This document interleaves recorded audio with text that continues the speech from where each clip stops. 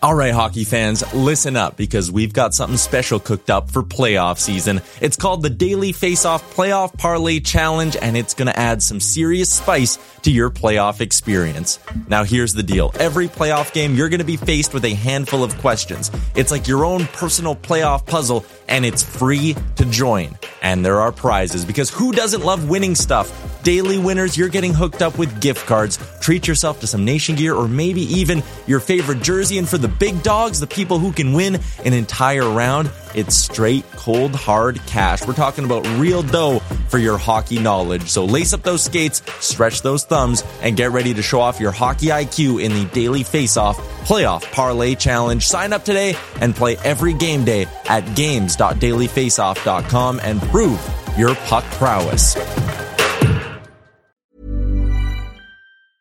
Hiring for your small business? If you're not looking for professionals on LinkedIn, you're looking in the wrong place. That's like looking for your car keys in a fish tank.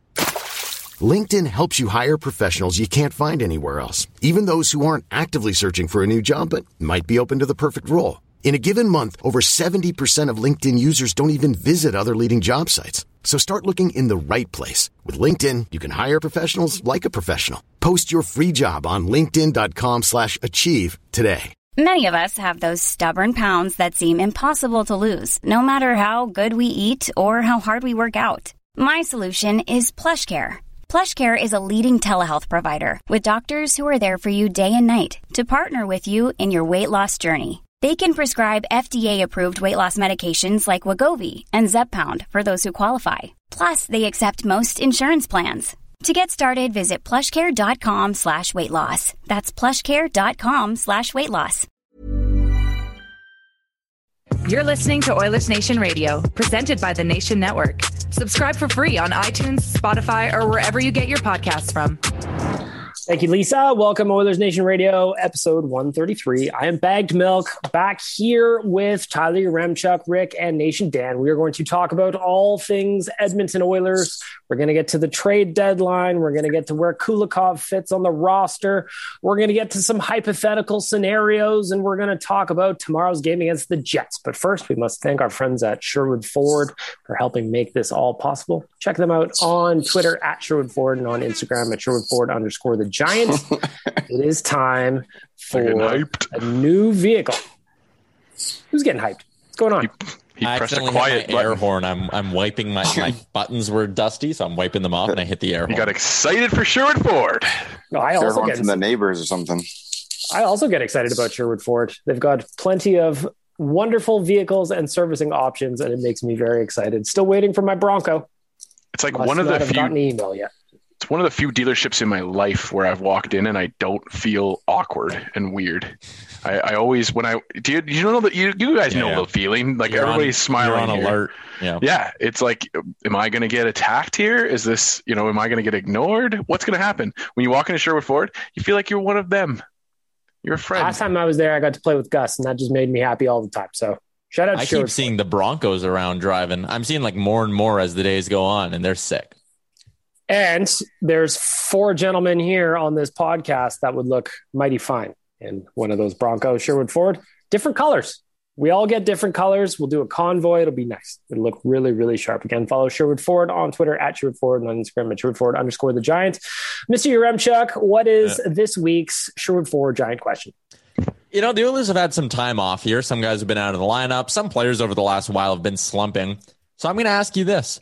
Which player on the Oilers roster that maybe you think is currently underperforming, who is the most important player to get going before the playoffs? I'm going to start this one off because I'm selfish. Ryan Nugent-Hopkins. I love you, buddy. He's not playing tomorrow against Winnipeg, still banged up, still a little bit concussed after getting his bell rung. But if we're talking about a player who can make a real impact for the Edmonton Oilers down the stretch and into the playoffs, Ryan Nugent-Hopkins, if he heats up and starts scoring at the clip that he was last year, shooting with the same confidence he was at last year, maybe a contract extension calms him down a little bit, something like that. I don't know. I would find it hard to believe that having your third best forward get back on track would be a terrible, terrible idea. Ryan Nugent-Hopkins gets my vote. Dan, what are you thinking? I mean, you're looking right where I'm looking. I'm just going to slot out one position down in the depth chart, and for me, it's Kyle Turris is the dream.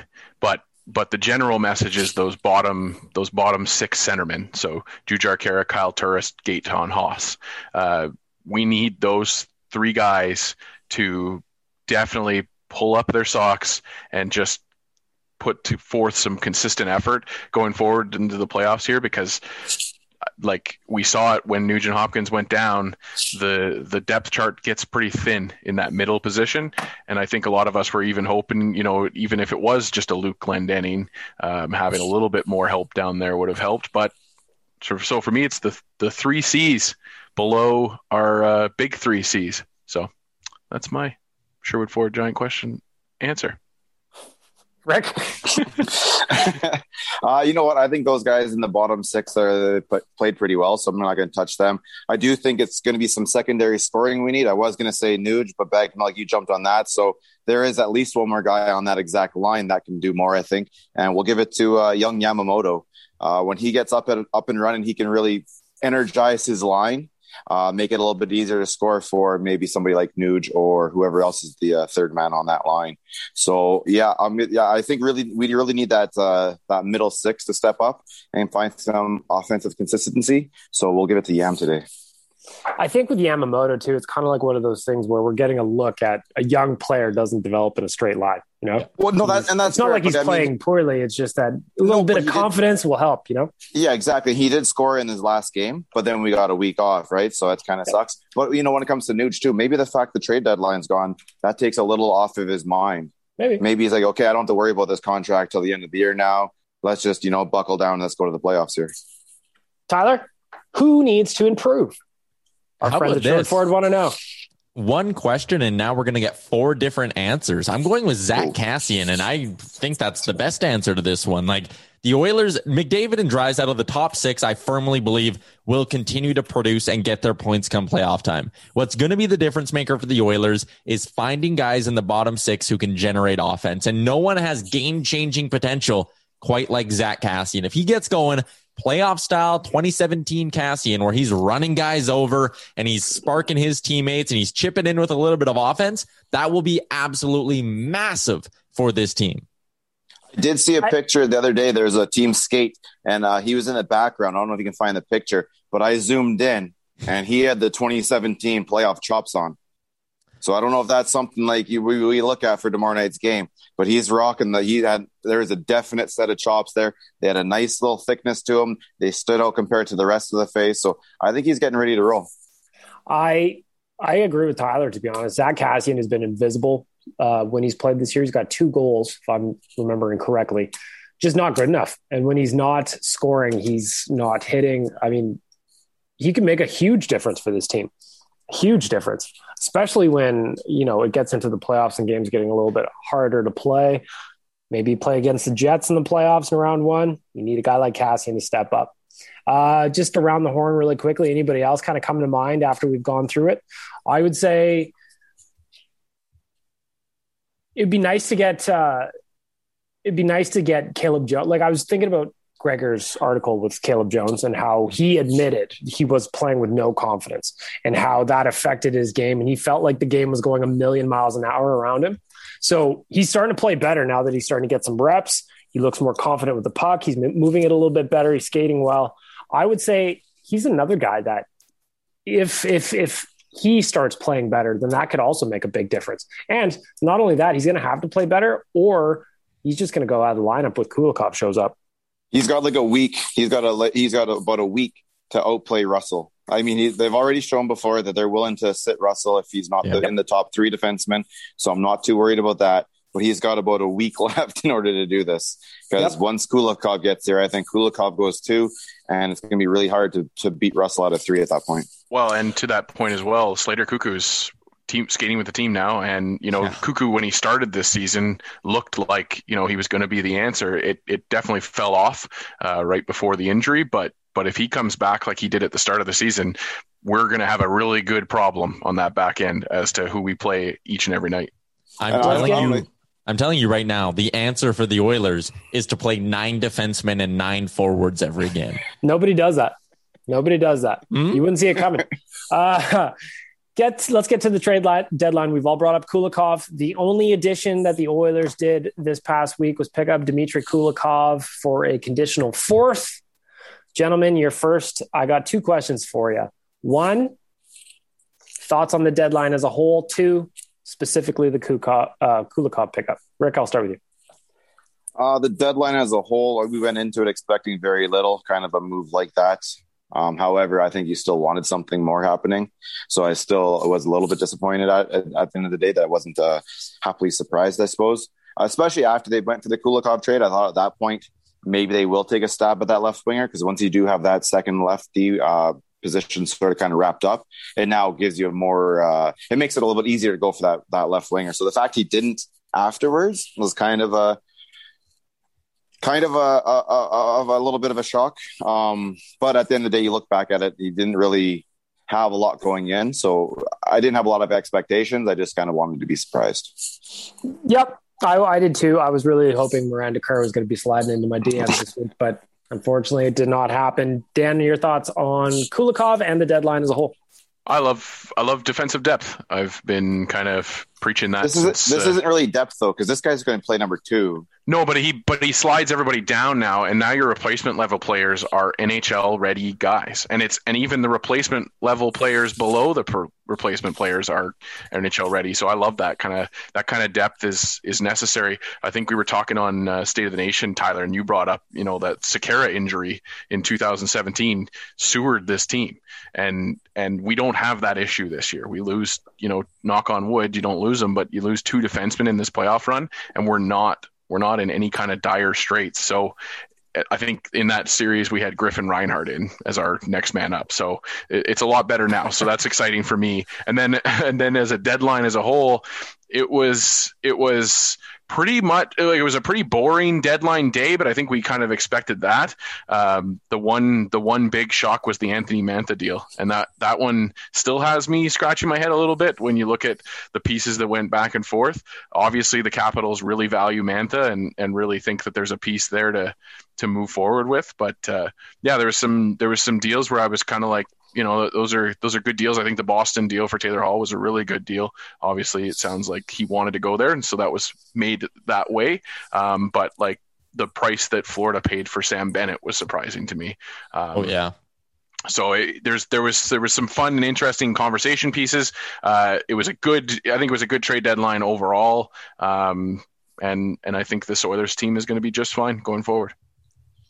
I'm kind of with, I'm with everybody. I like the Kulikov pickup because I think it's going to push everybody down, like Dan said, and you can't have enough defensemen. I would have loved a scoring second left winger, but it wasn't going to happen. Even Ken Holland in his presser after, as I was doing the live tweets, he's like, listen, we spent a lot of futures last year.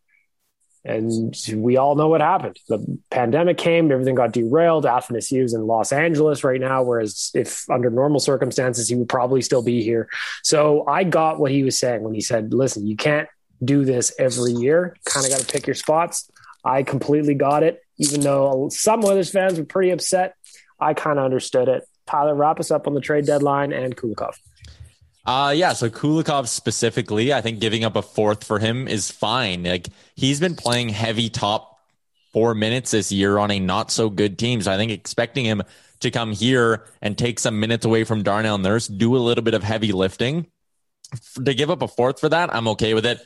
Like, I don't love the idea of a 3rd potentially being involved, but that only happens if you win a round, and you probably don't complain about that because you won a round. So I like the deal for Kulikov. I'm really, really surprised. Not really, really surprised. I'm surprised that we didn't see, like, right at the deadline, a 6th round pick for Derek Ryan, or next year's 5th for Luke Glendening, or something like that, where, like, why would the Flames, and especially the Red Wings, why would you hold on to these guys? Why would you not just, with 15 minutes to go, Holland wants Glendening, why would you not pick up the phone, call him, and say, 6th round pick for Glendening, do it so I get something, and bang, cut your losses? Because they've already told Glendening he's not going to be back.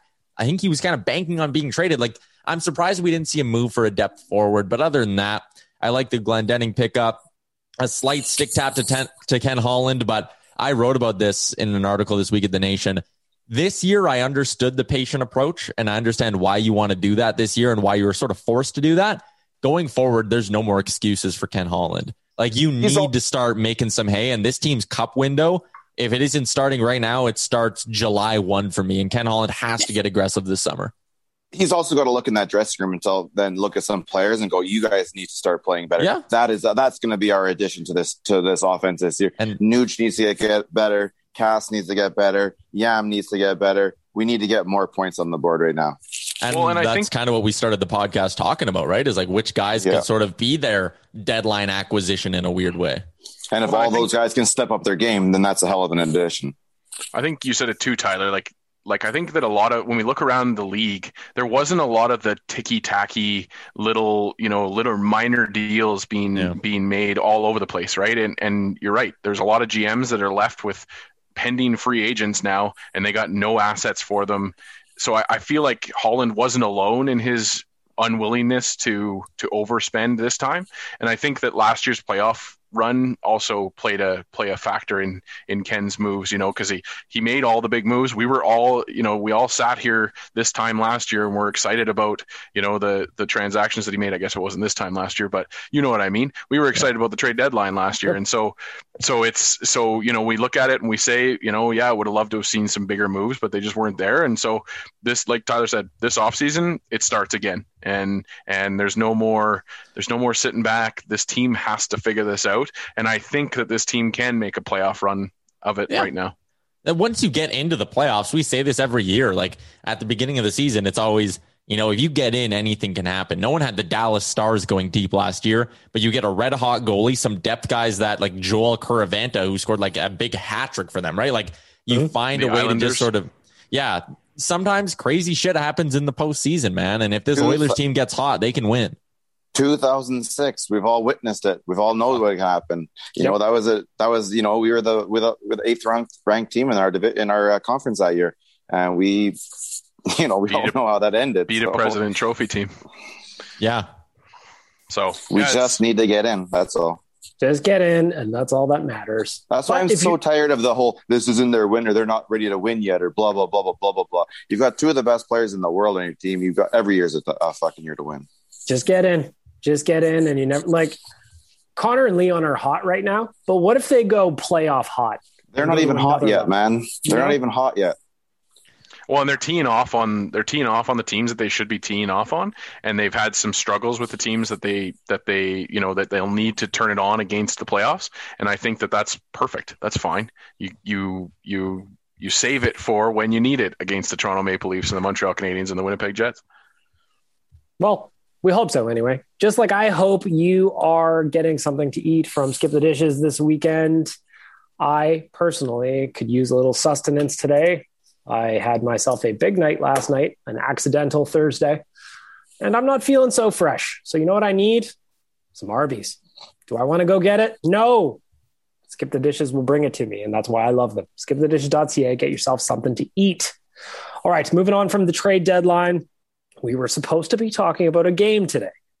Unfortunately, that was postponed as a result of COVID. So that game against the Canucks has been shuffled.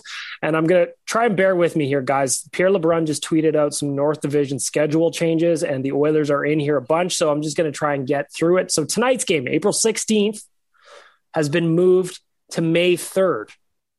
Okay, so April 16th, now May 3rd. Now, Edmonton at Vancouver for May 6th. Is moved forward to May 4th. So now they're playing back-to-back on the 3rd and 4th against Vancouver. Okay? The game from May 4th has now been scheduled to May 6th. So I don't know why they moved that one. Oh, I see. So 2 in Vancouver, and then they just swapped an Edmonton at Vancouver. Okay, so 3 games in a row against Vancouver looked like coming up. 2 in Van and 1 here in Edmonton. What else we got here? Vancouver at Edmonton scheduled for May 13th has been moved to May 15th. Tomorrow's game in Winnipeg, which we will talk about right now, so that's April 17th, has been moved from an 8 o'clock start to a 7 o'clock start. Or no, hang on. Nope, I'm fucking this up. Edmonton at Winnipeg, scheduled for 8 p.m. Mountain on Saturday, April 17th, is now scheduled to 5 p.m. Mountain. So we've gone from the late game to the early game tomorrow. And that's because the Leafs were playing the Canucks, I think. And that's going to affect a bunch of my GDB that I've already written. So gotta love COVID changes, you know? Yeah. You gotta love COVID changes. But all right, let's start with tonight's game. No surprise to me that they postponed it, to be honest. JT Miller came out in the media, said his piece, said it was very honest and unhappy about just the lack of time that the Canucks have from getting off the COVID list to actually playing a game. I was not at all surprised that tonight's game was postponed. Anybody disagree? No. Like, it's the right call. What about moving tomorrow from 8 o'clock to 5 o'clock? Also the right call. The right call. All right, let's talk about it. Tyler, hit us. So the game's been moved from 8 p.m. to 5 p.m. And I look at that and I say, hell yeah, I'm going to start drinking my beers a little bit earlier. I'm going to, I'm old, so I have my dinner early as well. I'll have some takeout food, support local, some takeout ready, my beers ready. I'll crush out this game from 5 till 7:30. I'll have the rest of my night to wrap up any sort of work I need to do, because that does happen once in a while. And also just chill, relax, have a few more drinks, go to bed early. I love it. I love when you can get the drinking early. You get a good meal, you sit down, the sun is shining outside, you're watching an Oilers game, everything's good. 5 o'clock starts where the game's done nice and early and your whole night is still ahead of you. I love it. I love 5 o'clock starts. So the question now, boys, I'm with Tyler. I love me a 5 o'clock start. So now that I see that an 8 o'clock start has been moved to 5 o'clock, I'm very excited. Music I'm very my happy. ears. I love it. There is nothing better for me personally than settling in, getting everything done, wrap-ups posted, B-cast done, enjoyed a victory beer, and it's still only 8 o'clock. I've got a whole bunch of time to do whatever I want. Whatever I want. Gentlemen, Rick, Dan, 5 o'clock or 8 o'clock? Well, I know, Rick, you're a fellow late night guy like me. Yeah, man, I'm not eating fucking cream corn at fucking 4:30 or with the rest of the retirement home waiting for a fucking 5 o'clock hockey game. 5 o'clock is the afternoon. 6 o'clock is late afternoon. 7 o'clock is like early evening. Come on. I've fought my entire life to avoid this 9 to 5 Monday lifestyle. I've fought it where, it's 10:30 and they're yawning and going to bed. And that's just kind of the ritual. I have fought that my entire life. I hate that. It terrifies me. And that might be my biggest fear out there. Give us some 8 o'clock games. Allow the adults to watch at adult times. Yes. Oh, I'm telling you, man, it's terrifying. Tyler and I are going to text the group text when we're going to bed at 10:30 tomorrow. Yeah. Nighty night. Everything is done.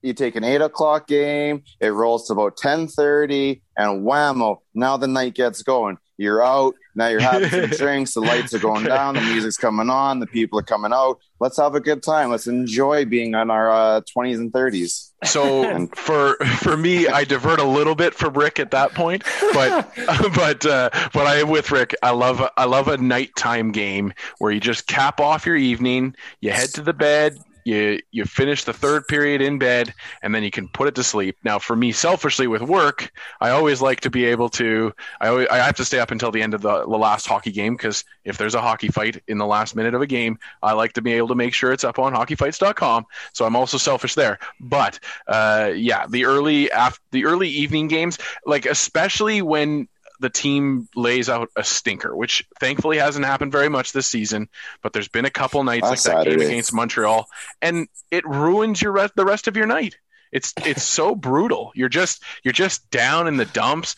But the flip side of that is you watch a late 8 p.m. win, and as Rick said, I'm on that road again, and it goes until 3 a.m. You're good to go.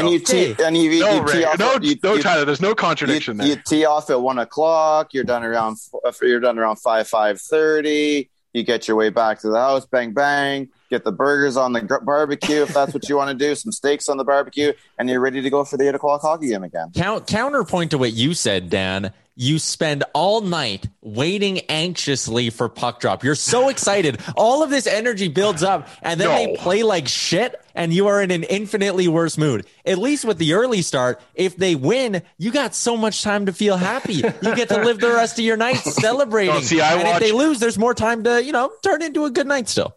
I watch a game. I watch the Leafs get pumped by somebody beforehand. It's not like I'm sitting there psyching myself up in the locker room getting excited. I'm maybe you don't care watching enough. other hockey games. Yeah, I mean, hey, some of us can't sit in that. Can't sit in that press row these days, right, Tyler? I don't cheer on press row. You know that. I'm a professional media You're a boy. consummate professional, of course. I fucking love being done work at 8:00, having the rest of my night to do whatever I want. Maybe I'll come I don't see know you that, love. Dude, Edmonton, 2017, Edmonton, San Jose, 8:00 games. Bang, you're on with Reed at 10:30, 10:45. You're back in the DJ door, 11 o'clock. The lights are down, the shots are flowing. Let's go. It's party time. You can't beat that.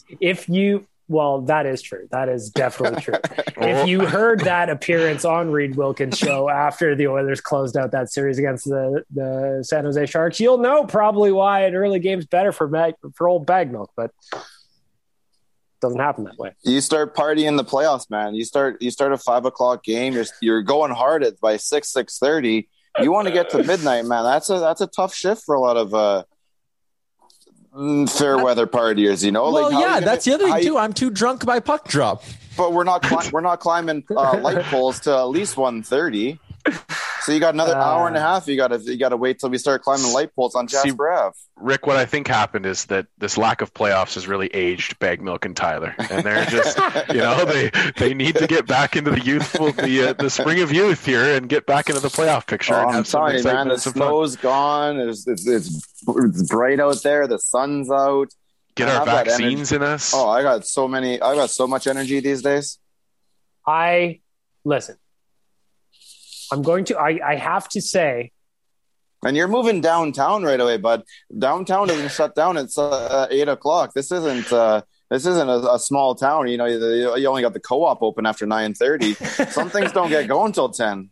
I will say this. You guys know me well enough to know that when the playoffs roll around, if we're allowed to do anything, I am going to be hanging from the rafters. So don't even worry about my energy or party lights. However, on a night when I can't go anywhere and I got to stay in my house, I'll enjoy a 5:00 start. I'll send you guys a nice text for a little selfie in bed at 10 p.m. tomorrow night. That'll be great. I'll send you a couple shots of tequila with Skip the Dishes back your way.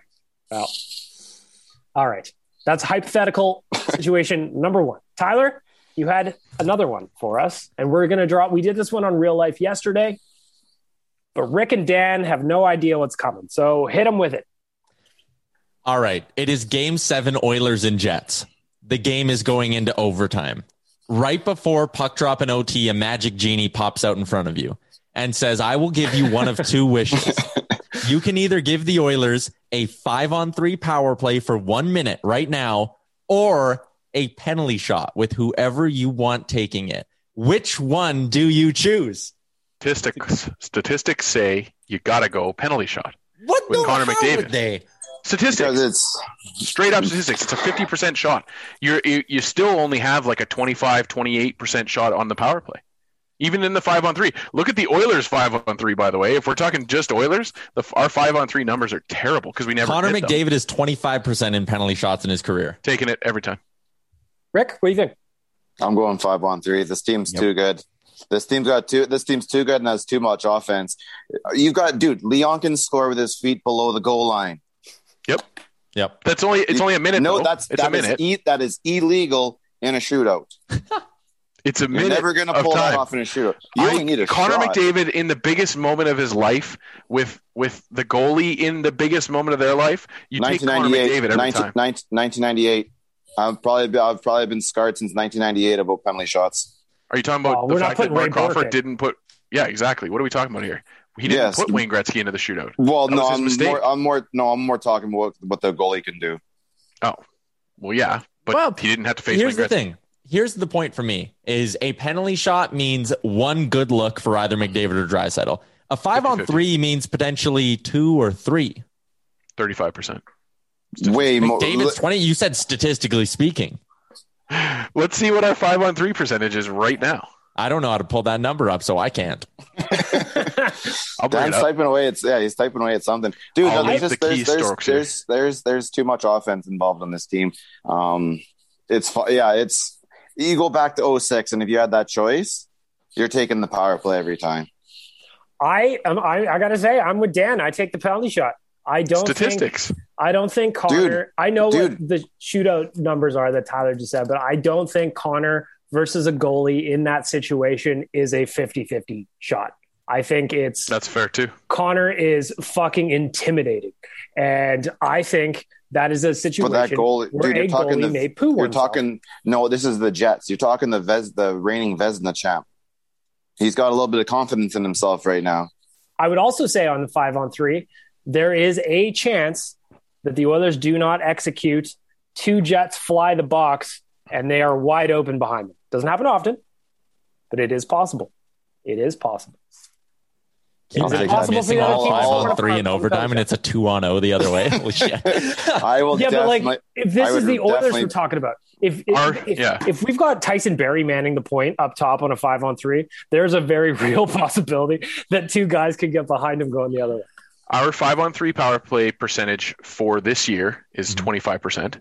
Cool. And since give me a time range that you want to hear from the Oilers. Since Connor's been around. So what, 2014, 15? No, 15, 16. It's 15, 16. Get stats. Our power play percentage on 5-on-3 is 18%. Oh, because it was bad. Horrendous. It was bad back then. But you can. That's not. That's 33 opportunities, and they have 6 goals. What's Connor's shootout? I don't even know. That's different. It's not I don't think it's a. You can't look at it like a shootout. Yeah, but he's 25% on penalty shots. Penalty shot. Yeah, but I still take that. I take his single ability over the team's power play ability on the 5-on-3. Not a chance. I would bet on Connor every day of the week. Exactly. You can't. But now you can bet on Connor and Leon. Yeah, but the puck isn't always on Connor's stick for the power play. Exactly. Have you watched the 5-on-3 recently? When it's not on his stick, it was just on Leon's, and now is against the. Now it's in the onion bag. That's a goal. Statistics don't lie. I would love to. Your statistics don't even tell any truth. Ask Connor. I guarantee you I guarantee you every one of those players would say, "Give me the 5-on-3." No, Tyler, not for a minute. Zoom call. It can't be for a minute. Call and ask Connor. Could you imagine? Call him up. End of game 1 of the first round of the playoffs. Connor, you have an opportunity. Yeah, all right, Game 7 in the Stanley Cup Finals. Picture this, Connor. A genie shows up. And Tyler Remchuk will never be asking a question again. I want to know. Imagine the look on their face. I want to know your thoughts. If you're listening to this, hit us up. Hit us up, ON Radio Podcast on Twitter and Instagram. Go ahead, Tyler. How great would it be to see the look on Draisaitl's face change when the guy goes, next question, Tyler Yaremchuk, TSN 1260. And I go, hey, Leon, so let's start this thing here. Magic Genie, all right? And just see how he kind of goes like, this is going to be interesting, isn't it? Yeah, it would go one way or the other. He's either going to be really pissed or really laughing. You're going to get that. You're going to get that look anyways, regardless. Or he does that like the head, like, when he's fucking like rubbing the eyes kind of thing. I don't know what you want me to say here, Tyler. Classic. It'd be good. I want to know what you think, fair listener. Do you take the 1 minute 5-on-3, or do you take the right answer with the penalty shot? Yeah. I want to know. Dude, that ice is going to be chopped up too. Well, that makes moving it around on the power play a little bit more difficult, doesn't it? Not when it's Connor and Leon passing. I just can't believe you two doubt Connor McDavid that much. I don't. It's shocking to me. I don't, but dude, when was the Power Rangers strongest? When all 5 of them are together, it's one thing, aren't they? Yes. Megazord. Yes. If we can't bring everything back to Megazord, then I don't even know what we're doing with our lives anymore. This is what 1 week of no hockey does to us. We just turn into. So the reason I came up with this question is because I was interviewing a junior hockey goaltender, and I asked him, I said, what would you rather face in overtime, a 5-on-3 or a penalty shot? And he said, give me the penalty shot every day of the week. He said, I'd rather have to stop one shot than 5. Exactly. I don't think that that's a fair question to flip it on the other side. If you were asking me, would I rather have Mike Smith in the net for a penalty shot or a power play? I would take the penalty shot every time. Because again, it's a 50-50 shot and he's not having to face multiple opportunities. But for the offense, I don't want to doubt Connor McDavid. He's the greatest player ever. You're not doubting him though. You're giving him 60 seconds to set up the ultimate opportunity to score the easiest goal. Connor McDavid's on his power play. Yeah, Leon's pretty good. He only has to count on himself on a penalty shot. He's an all right player, but what if the one player is just stuck to Leon like glue? That doesn't happen. It's 5-on-3. You're asking Darnell Norris to score the goal. He's got 13 goals. Is there no problem? Have your couple shots. Leon can score with his feet below the goal line. Connor McDavid on a breakaway. There's not an angle on there that the goalie doesn't have to worry about. Think of the glory of Connor McDavid scoring that goal to win the Stanley Cup.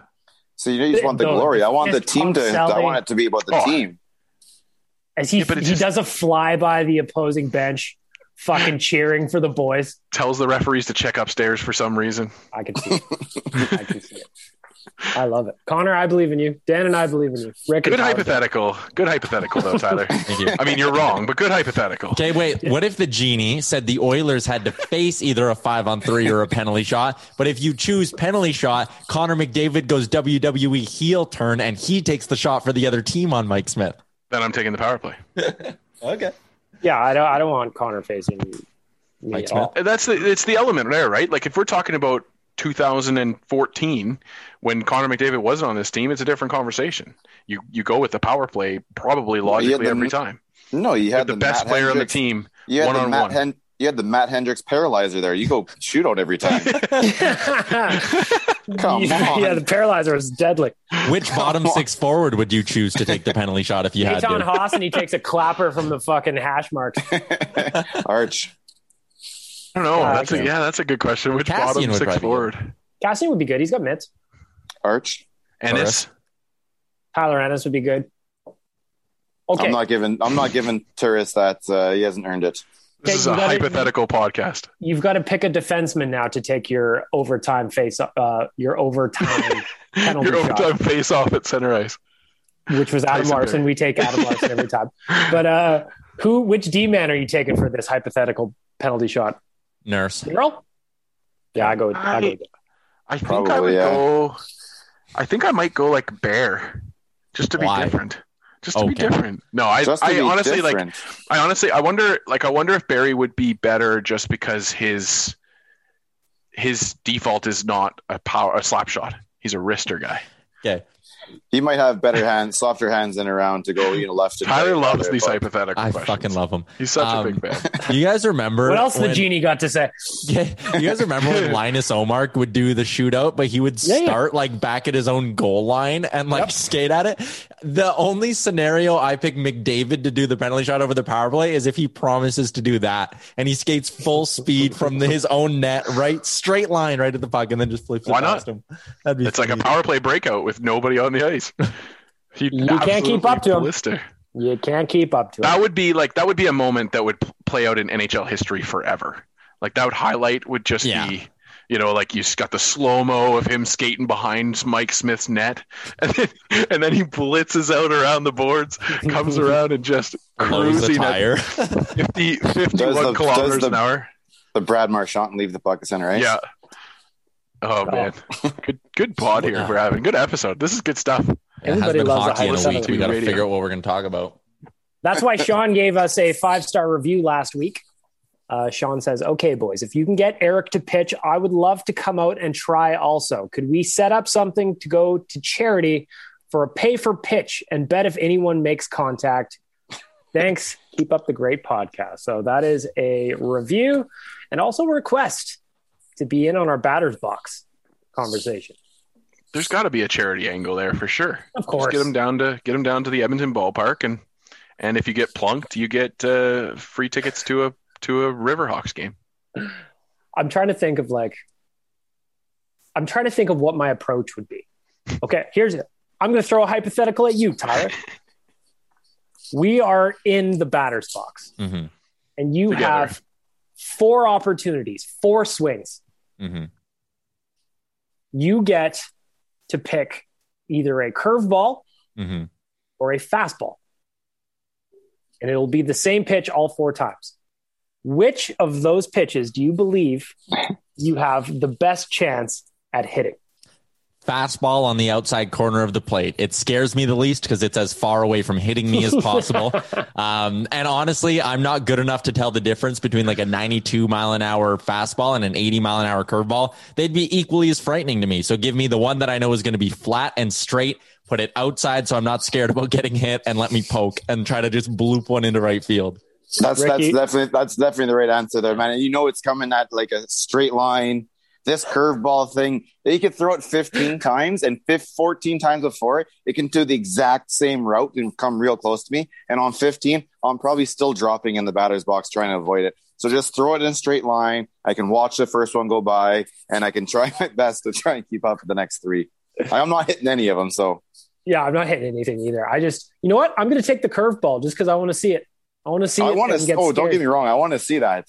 But if I've got 4 swings to hit one, just give me the fastball, please. Yeah, it's obviously the fastball. Just pray, close your eyes and swing and hope you hit. But dude, there's fastballs. There's like a 2-seam that can like start breaking away from you too. Like what that baseball can do is absolutely it's weird. It's funky. Getting out there would be unbelievable. Tyler, have you ever watched on TikTok the people that they show different grips on different pitches for baseball? Yeah. I love that shit. Dan, which one are you taking the curve? Are you going to hit that sliding curve? I'm taking the curve because then you can lean your body into it and just give one for the team. Take the Chris Russell approach. Get your body in front of it, and the curveball isn't going to be as hard as a fastball. So, yeah, curveball all the way. It's still going to be so fucking hard. Oh, absolutely. That thing it's not moves. going to feel good. It's not going to feel good, but I'm a hero because I got a base. Well, that would increase your on-base percentage. Tyler, what did Eric say again when you asked about this? We asked what it would be like to get hit by a pitch, and Eric Sabrowski, he said, to be honest, it fucking hurts. Even if that ball glances off a shoulder or an elbow, it stings like crazy. Dude, that's got to be the worst though. When you get off like the bony areas and shit like that. Like if you're gonna throw it, you gotta hit me in the upper quad, please. Maybe in the fucking left, or I guess be the right ass cheek. Like, let's go for a meaty area, please. I don't got a lot anyways, but let's try and pick the meatiest of areas, please. Because taking those off like a bone, the elbow or something. No, you'll be sending me away in an ambulance. Yeah, please hit me in the cheek, the butt cheek. That is. I don't want any part of this conversation. Okay. Back to the Oilers, I suppose. This is an Oilers podcast after all. If they play some games, we'll talk about them. Yeah, fuck. Well, let's talk about tomorrow's game in Winnipeg. Obviously, the Oilers haven't played in a week. Different this time, though, the COVID break this time around, because they were actually at home this time, so they could, be at home, which would be much nicer than being in a hotel.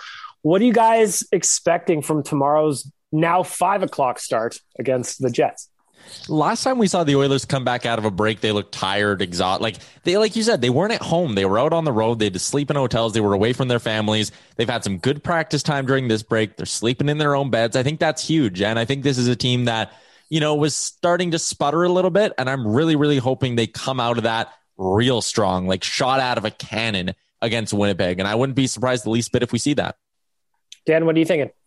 Well, yeah, Tyler said it, and it's not necessarily just the last time. It's the trend that we've been noticing. The start of this season, the coming to the bubble hockey, and then including the last one against the Habs. I think that this team just needs to show some, the consistent effort and give that, that feeling where you're not feeling like they're lost in the sauce against the Canadians that game. So yeah, I just want to feel confident after that first period that we are in the game against the Jets, if not leading the Jets, and going forward into the rest of the game, it's going to be a good feeling.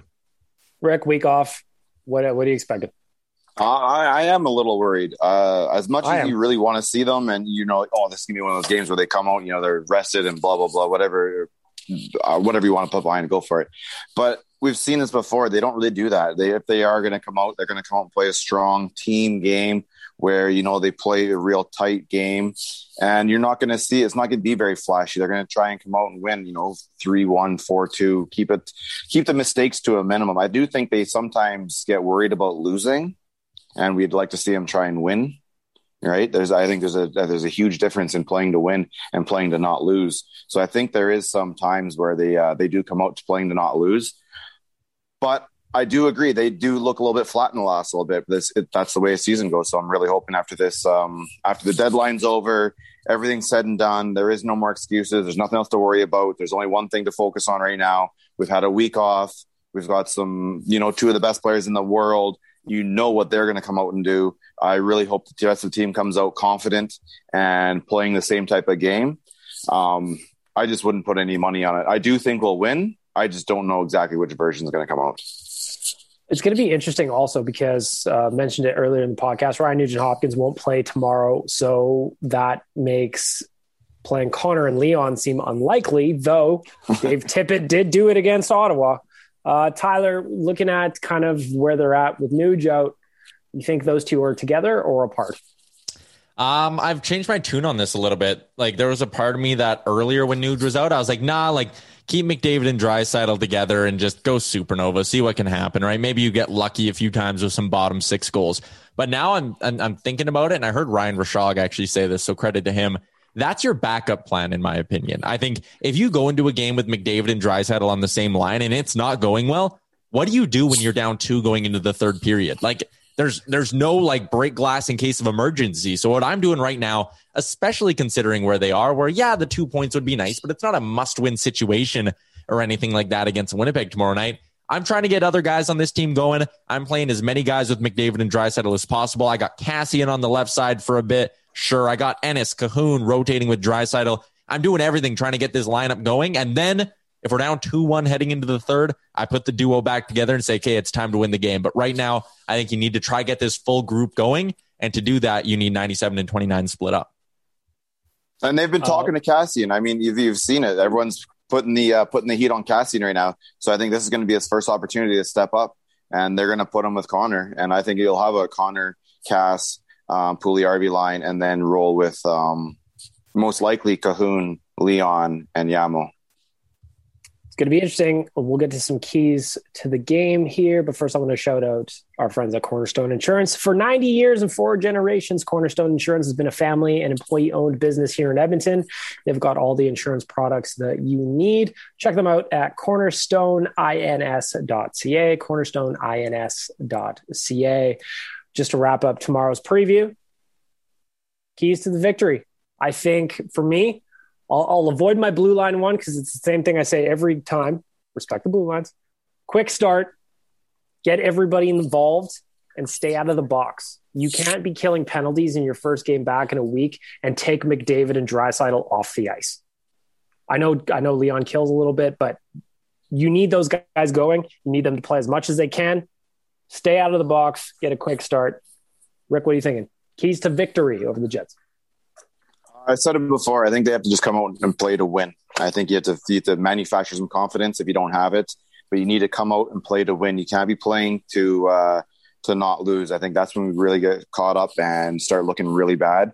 So they need to find the confidence. They need to come out and play to win. Come out as the aggressor and take control of that game. If not, it can slip away real fast. Dan, keys to victory. Well, in your same thread, Bag Milk, I'm not going to say what I always say, which is the first period effort. I'll say you need to both limit shots on our goalie and get more shots on their goalie. Win the Corsi. This team continues to kind of, I don't know, try and pick those perfect shots, and it seems to be their detriment. When they're shooting the puck a lot and they're hitting the goalie with a lot of rubber, that's when good things happen. So for me, shoot the puck a lot and restrict the amount of shots that you take against. And honestly, creating more offense, you're going to do that as well. So yeah, that's my key. I really agree with Dan. And I just wish the Oilers would shoot more. Quality shots. Shooting from outside the perimeter ain't gonna do shit. Well, it depends, right? Because if you got some traffic in front, you can throw the puck towards the net and maybe create a little bit of chaos with a rebound. But I agree, quality shots preferably. But I think that there's times when if there's people that are just fucking chuck it at the net and make see what your happens. own luck. Yep. Tyler, 100%. Wrap us up. Keys to victory. Yeah, I really like the idea of getting to Connor Hellebuyck early in this one because Oilers-Jets is the likely playoff matchup in round one. And you look at Connor Hellebuyck, Vezina winning guy, his numbers this year, he's got a 248 goals against average and a 920 save percentage. When he plays the Edmonton Oilers, he has an 891 save percentage and a 379 goals against average. The Oilers have had his number to an extent this season. Get to him early, and I want all the doubts in his mind heading into the playoffs. I want him to look back at every game he's played against the Oilers and gone, fuck, McDavid and Draisaitl torched me. And I want him to leave that game on Saturday going, God damn, I'm going to have to find a way to stop these guys in a best-of-7 series. I want Connor Hellebuyck as unconfident as possible. I don't even know if unconfident's a fucking word, but I'm saying it. It is now. I want him as unconfident as possible heading into that playoff series, and that starts with the game on Saturday. Get to Connor Hellebuyck early. That's your key to the game. I'd love to see Laurent Brossoit. I'd love to see a goalie hook tomorrow. Yes. I'd love it. Tyler, get your buttons ready. Let's wrap up the podcast with the Deuce Vodka hot and cold performers of the week. You head on over to deucevodka.com/find us. There's a handy little store locator there. Handsome picture of Brett Kissel up on the top of the screen. What else do you need when you're looking for some tasty cocktails for the weekend? Get yourself some Deuce Vodka. Again, that is deucevodka.com. For all of you that are of legal drinking age, please enjoy responsibly, Dan. Thank you. As we do every week, we start with our cold performers of the week. I'm going to start with Rick. He's first up on my screen. Your Deuce Vodka cold performer of the week. I don't know if this is one specific person, but it is one, I guess, large event. And that is that we will not be getting any Riverhawks baseball this year. It sounds like their league is not playing this year, and whatever the ultimate reason is, we will not have any baseball to go down to John Ducey Park and watch. And well, that's kind of upsetting. So I don't know who to put that on, but whoever it is, that's the cold performer of the week.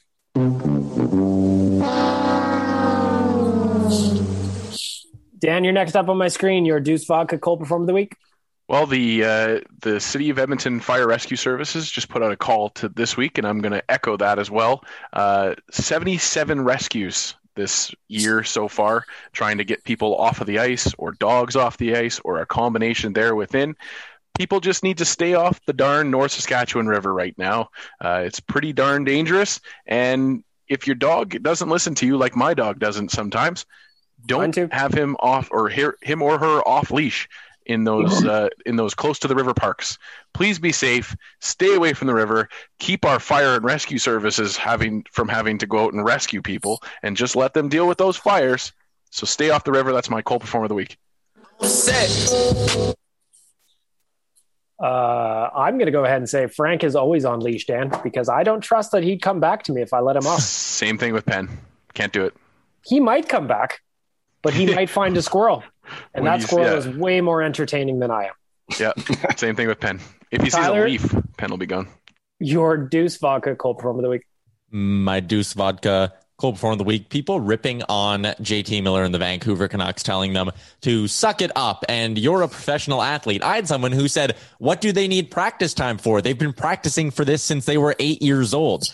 I mean, come on, man. Like half their roster, however many people was had COVID. They've had like one practice after 3 weeks off. For the Oilers fans bitching about this, if the shoe was on the other foot and the Oilers were being told to play a game after they had 3 weeks of being quarantined and not be able to be on the ice, you'd be livid. Have some compassion. People hating on the Canucks. You are my cold performer of the week. Y'all stink. Cold performer of the week for me, you listened to the podcast so far.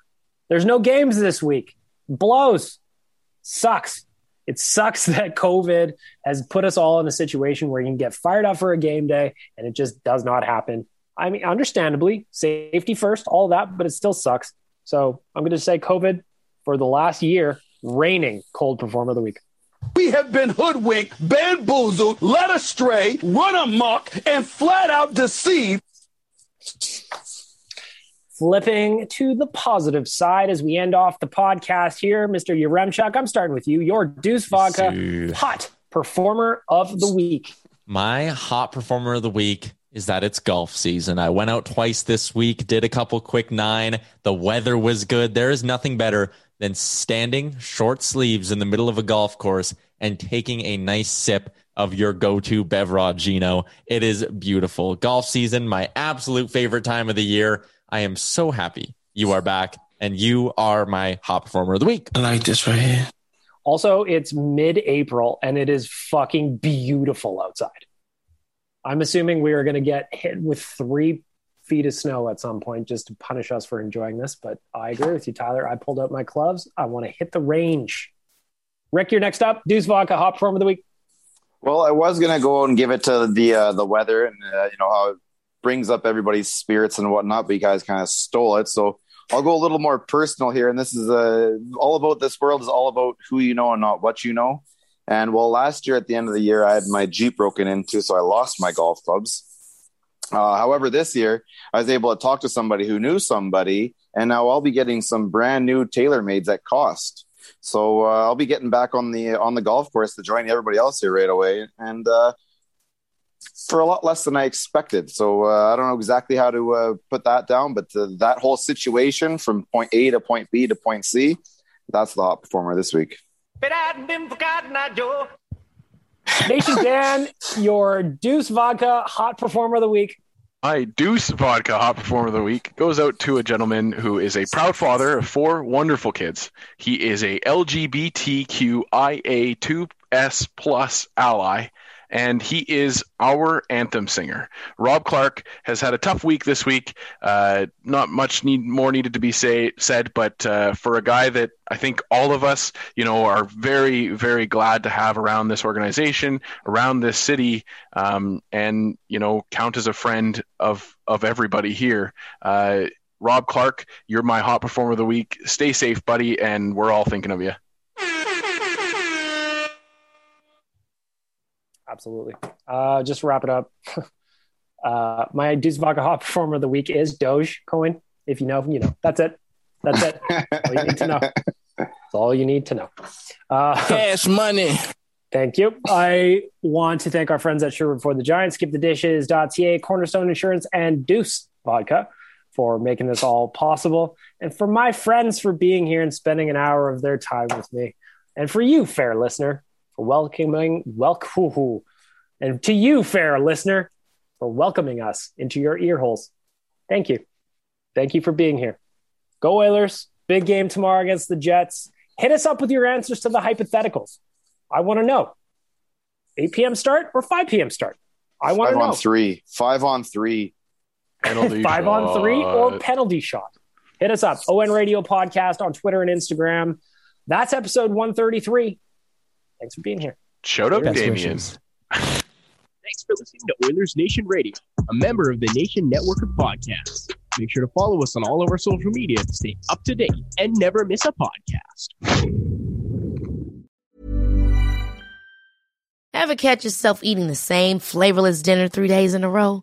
Dreaming of something better? Well, HelloFresh is your guilt-free dream come true, baby. It's me, Keke Palmer.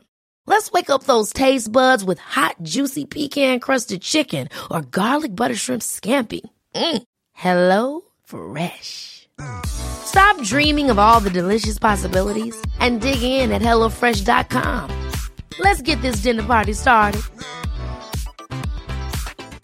Planning for your next trip? Elevate your travel style with Quince. Quince has all the jet-setting essentials you'll want for your next getaway, like European linen, premium luggage options, buttery soft Italian leather bags, and so much more. And is all priced at 50 to 80% less than similar brands. Plus, Quince only works with factories that use safe and ethical manufacturing practices. Pack your bags with high-quality essentials you'll be wearing for vacations to come with Quince. Go to quince.com/pack for free shipping and 365-day returns. Imagine the softest sheets you've ever felt. Now imagine them getting even softer over time. That's what you'll feel with Boll & Branch's organic cotton sheets. In a recent customer survey, 96% replied that Boll & Branch sheets get softer with every wash. Start getting your best night's sleep in these sheets that get softer and softer for years to come. Try their sheets with a 30-night guarantee. Plus, get 15% off your first order at BollandBranch.com. Code BUTTERY. Exclusions apply. See site for details.